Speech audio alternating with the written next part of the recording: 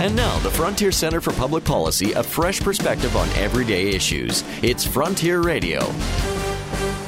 Teachers in many Canadian classrooms are being encouraged to de-emphasize factual knowledge in favor of a more hands-on discovery approach with students. But some basic facts will always be essential in making higher-level learning possible. For example, it's difficult for students to understand the grievances of the Métis without knowing the facts about Louis Riel. A student who memorizes multiplication tables is more likely to succeed at algebra than one who uses a calculator to multiply 5 times 6. Students who don't know those tables are more likely to become bogged down and confused by the steps that are needed to solve such problems. For most of us, there is a limit to the amount of information that can be easily stored in our memory. Something like learning a new phone number can be a struggle for a while.